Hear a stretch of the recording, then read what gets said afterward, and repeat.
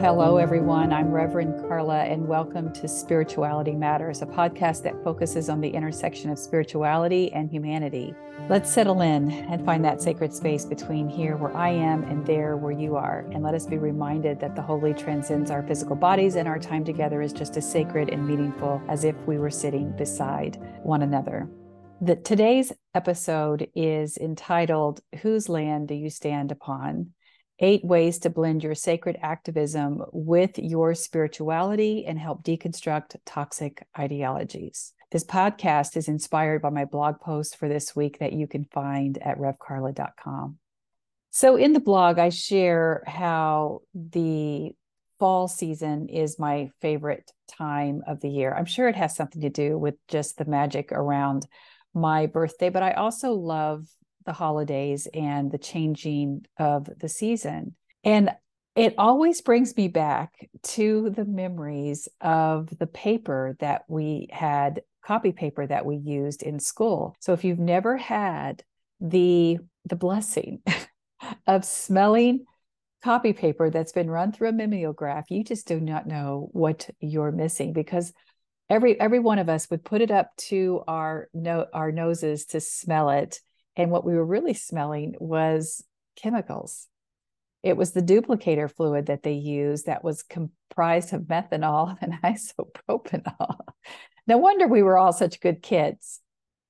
No wonder we were all so submissive. They must have been using as part of their patriarchal indoctrination to keep us under control. But that's what's wrong with the children of the 60s right there. But every November, without fail, we'd be handed the papers that depicted the first Thanksgiving meal between the Pilgrims and the Native Americans, talk a little bit about Native American history. And of course, we did that through the lens of what the white splaining or the whitewashing of our history. So we would set to dutifully coloring these pictures. We did a lot of coloring. Yeah, I just remember doing a lot of coloring, and we were able to have a little artistic liberty, but we did have to use a lot of golds and browns and oranges to really make it feel like the fall season. Not a lot of artistic liberty there, but it never occurred to any of us that the pictures that we were coloring didn't accurately reflect the true history of Thanksgiving. Why would we question that? I mean, we had been doing this for years. You could, by the time you were in second grade, you could see a picture and say, oh, that's a Thanksgiving picture. And those are the Pilgrims and those are the Native Americans. And oh, that's such a beautiful scene. And how wonderful that the Native Americans willingly gave up their lands, willingly helped the Pilgrims because they understood that without them, they were certainly going to perish. So remember, this was the 60s. This was a time when not only was it expected that you would pray in school, you would get in trouble if you didn't. I remember many of my classmates who got in trouble and had to sit in timeout if they didn't have their eyes closed during prayer. So this was a time also when towards the end of schools, churches would routinely come in to deliver baskets of goodies to us and invite us to their vacation Bible school. So they had the ability to come in and just talk to us about whatever we wanted to. So if you want to look at what is wrong with your boomer grandparents and parents, look at our religious patriarchal indoctrination and how it's blended with our educational patriarchal indoctrination. And you can see there wasn't any aspect of our life where we were not fully indoctrinated into patriarchy. And I don't really recall specific teachings about Thanksgiving and the colonization of this country. They certainly didn't call it colonization at that time. I do know that it was implied in these teachings that there were, quote, good Indians, their words, not mine. They were the ones who willingly helped the colonizers. They were the ones who enthusiastically gave up their lands, their rights to the lands, and were exceedingly happy to have a bunch of white people who would now modernize this land and save them from ultimate disaster. Because how in the world were these Native Americans going to survive without the brains and brutal raw strength of the white man? I mean, this was the theme of our history lessons that were told. And I want to pause here for a minute and just recognize, you're going, why are we talking about this? This is a podcast about Spirituality Matters? Well, it's also a podcast about the intersection of our spirituality and our humanity. In any place that we are compromising and negotiating with humane actions, then we are limiting our ability to show up as the better version of ourselves, to leave this world a better place than we found it, and not gatekeep someone else's experience. So we talk about these things so that you too can reflect on your life and how these things might have happened to you, but also where in your life that you could use some introspection and some contemplation about where you still might be holding on to some of these indoctrinated beliefs, carrying on. So you could ask anyone who is from a product of the 60s. I'm not exaggerating. This is exactly how it was. Every teaching and every element of instruction reflected the patriarchal values that were ingrained in our familial, religious, and educational heritages. And even if we wanted to, and many of us were just too ignorant to know what we didn't know, we knew better than to push back. In every classroom, paddles hung on the wall right by the door, so you couldn't miss it when you came in. And oftentimes a teacher or a principal would boast how many children they had abused with that paddle by carving in chinks into that to show, see how many kids I've paddled? I'm not afraid of this. And I remember very plainly the principal in my 4th grade year had chinks that covered his entire paddle. Now, I never experienced that pain, but we talked about it on the playground, and that those chinks made the board even more aerodynamic, and it was more painful than the other paddles. So what does this have to do with how I deconstructed? Well, when you move forward to my active deconstructing years, I believe that there was something as simple as questioning elements of my patriarchal indoctrination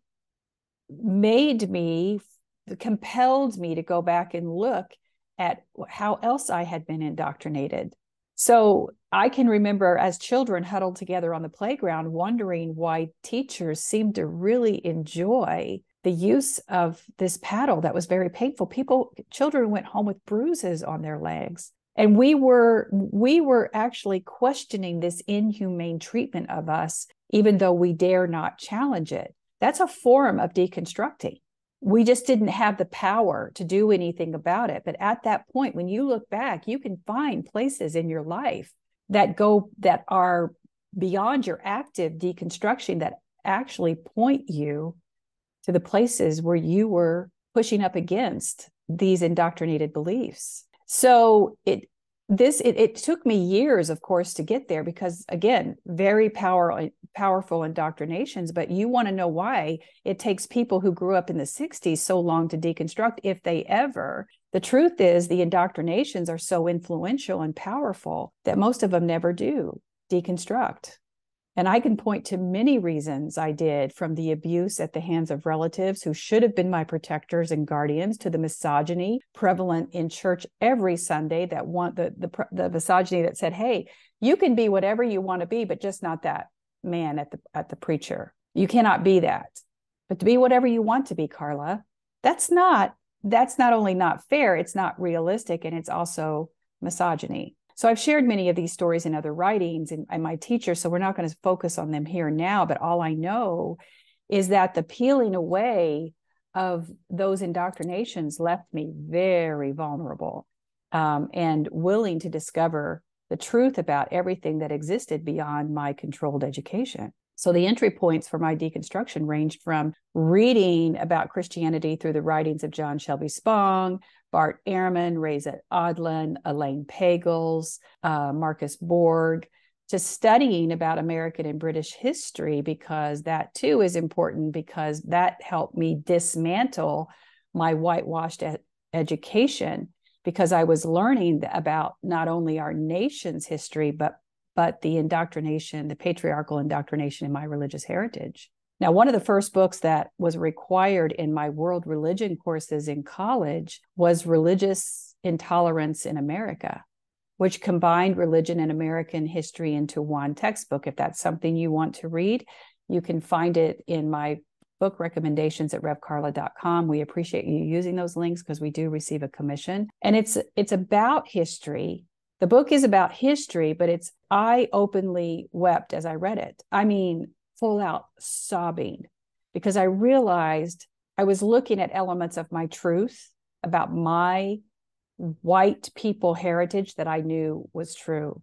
So the book, Religious Intolerance in America, addresses the historical and ongoing abuse of Native Americans, and it sheds light on the religious and cultural intolerance they have faced throughout history, because Native Americans have endured significant hardships, including violence, displacement, forced assimilation, and the destruction of their spiritual and cultural practices. And these injustices have been perpetuated in the name of religious superiority in the pursuit of the lands. So European colonizers and early American settlers viewed Native Americans as obstacles to their religious and economic goals.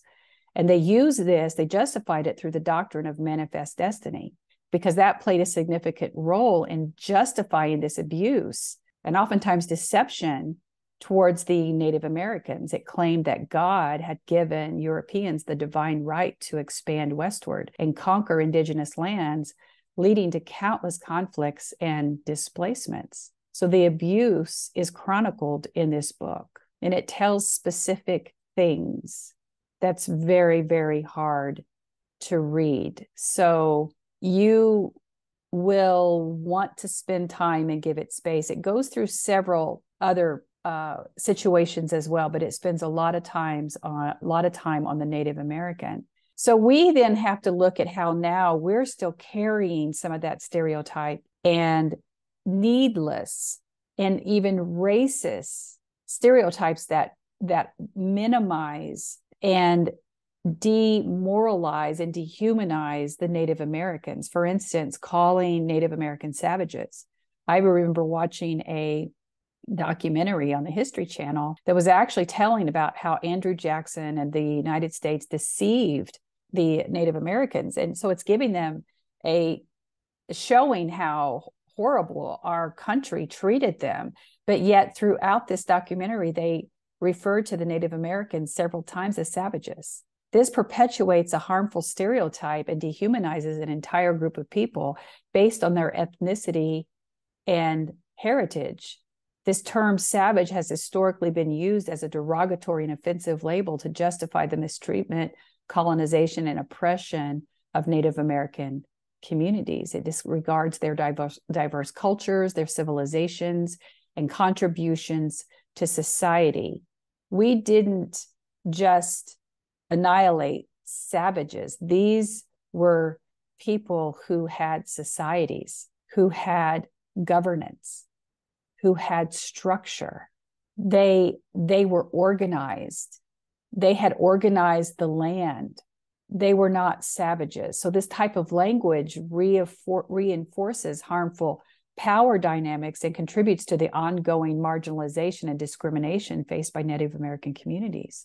So I just want to go a little bit deeper here, because in case you have never studied the Trail of Tears, it's important for you to understand the Trail of Death, which originated in Indiana, and the Trail of Tears, because they both were forced relocation of Native American tribes from their ancestral lands into the southeastern United States, where not much was fertile. So this occurred under the Indian Removal Act that was signed into law by President Andrew Jackson. And under that, the Cherokee, Creek, Choctaw, and Chickasaw and Seminole tribes were among the most effective. During that time, they removed them from their indigenous lands in horrific ways, where over 20,000 Native Americans lost their lives.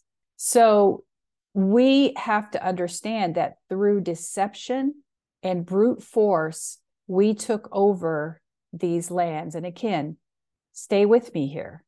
Our intersection of humanity and spirituality is important for us to understand. When we talk about God blessing America, this land was already blessed. This land was not owned by us, and it had nothing to do with manifest destiny. But the United States like I said, employed various deceptive tactics to trick the Native Americans into signing over or leaving their lands. The United States would negotiate treaties with them, and then it would deceptively then come in and forcibly remove them, so that the Native Americans felt that they had come to a compromise, so that their guard would be down, which means they wouldn't be battle ready, and then they would come in and forcibly remove them. This happened time and time again, and all of that was under this law called the Indian Removal Act of 1830. So if you ever want to read a little bit more about that and the deceptive tactics that the government used, you can see how it created a really unfair advantage for the United States to come in and force the Native Americans off of their ancestral lands, away from their culture, away from their habitation, away from their eco environment where they had a sustainable food system. All of those things were stripped from them because of the Indian Removal Act. So I knew that when I was reading this book, the truth about my heritage was staring me right in the face. These injustices have been perpetuated in the name of religious superiority for a number of years. And again, this is why this doctrine of manifest destiny played such a significant role, and why the abuse of Native Americans also extended to the denial of their religious freedom. So for instance, not only could you have to get off your land, they imposed a ban on indigenous spiritual practices and ceremonies. They weren't allowed to chant, they weren't allowed to drum, they weren't allowed to dance, they weren't allowed to dress in their festive ritual gear. They were allowed to have nothing that was due to their heritage, because they were afraid of the power that they knew of people who were connected to their ancestral heritage and their own spirituality. So there are many paths to spirituality, but there were many paths to deconstructing as well. And mine just completely ripped off the blinders of everything that I knew. And I was peeling away not only my religious heritage and dogma and my biased educational teachings and my cultural beliefs about appropriation of other people's cultures. I also needed to deconstruct from the teachings that taught me that little white children our skin made us superior to others. It was implied in everything that we did. I'm going to be honest here, and we know that that's true. Anybody who was a child of the 60s knows this.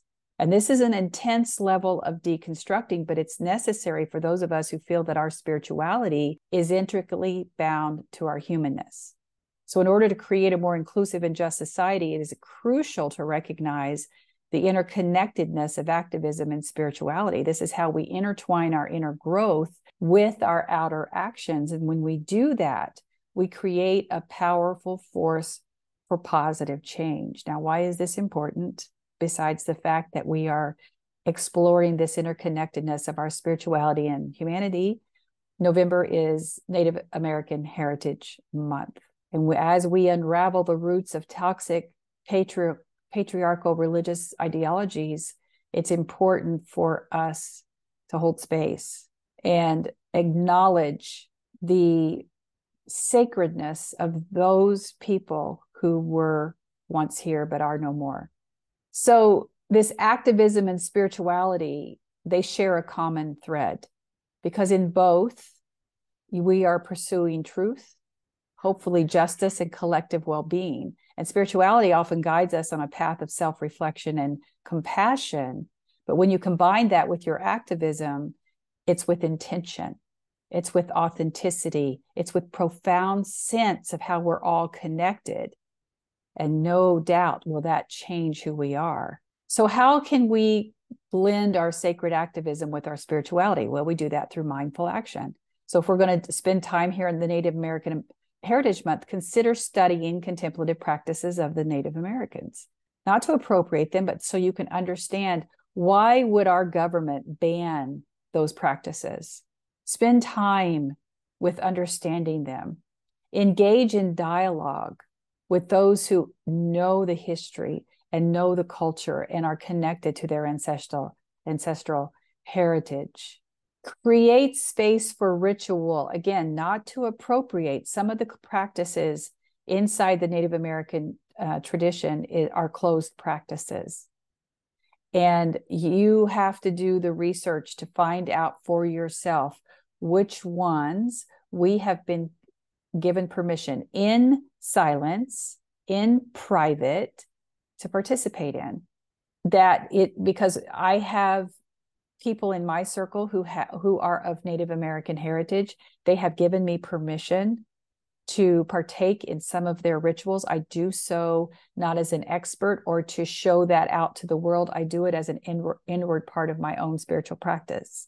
So for each person, it's different, and finding those mentors can be very meaningful for you. Of course, we also do it through sacred activism, where we look at what's happening still inside the indigenous natives who are here but don't have the same opportunities because they have been relegated to certain lands that aren't fruitful, that aren't sustainable, that many of them have health issues. Many of them are living below the poverty level. So how can we help with that? How can we amplify the needs and lend our voice to some of the needs that they have? Of course, always consider the inner work and shadow exploration that we must do. Our work to deconstruct and heal is never over, so make a lifelong commitment to understand what elements of yourself are speaking to you when you hear these stories and what you're ready to deconstruct from. There's several more of these that I mention inside the blog, so please make sure you go read that at revcarla.com. But we blend our activism with our spirituality so that we can create a transformative space where our inner growth influences our external actions. And this leads us to meaningful change in the world around us. So yes, November is Native American Heritage Month, beloved. Accept its invitation to learn, embrace its wisdom, receive the blessings this month offers us. For it was just a heartbeat ago that the Trail of Tears stained this country's sacred lands with the blood of Native Americans. We are a part of the healing balm when we pause, remember, honor, and reflect. Happy Native American Heritage Month. Okay. Thank you so much for listening. You can watch the uncut version of today's episode on my YouTube channel, Spirituality Matters with Rev Carla. You can always connect with me on Facebook, Instagram, and TikTok as well, and at my website at revcarla.com, where you can find the latest information on live teachings, courses, and my memberships. I'm so honored to be in this space with you. Go in peace and be at peace. Go in love and may you be loved. Go and know that others are on this journey with you and you are not alone. You are seen and deeply and unconditionally loved just the way you are. Blessings on your week, and I'll see you soon.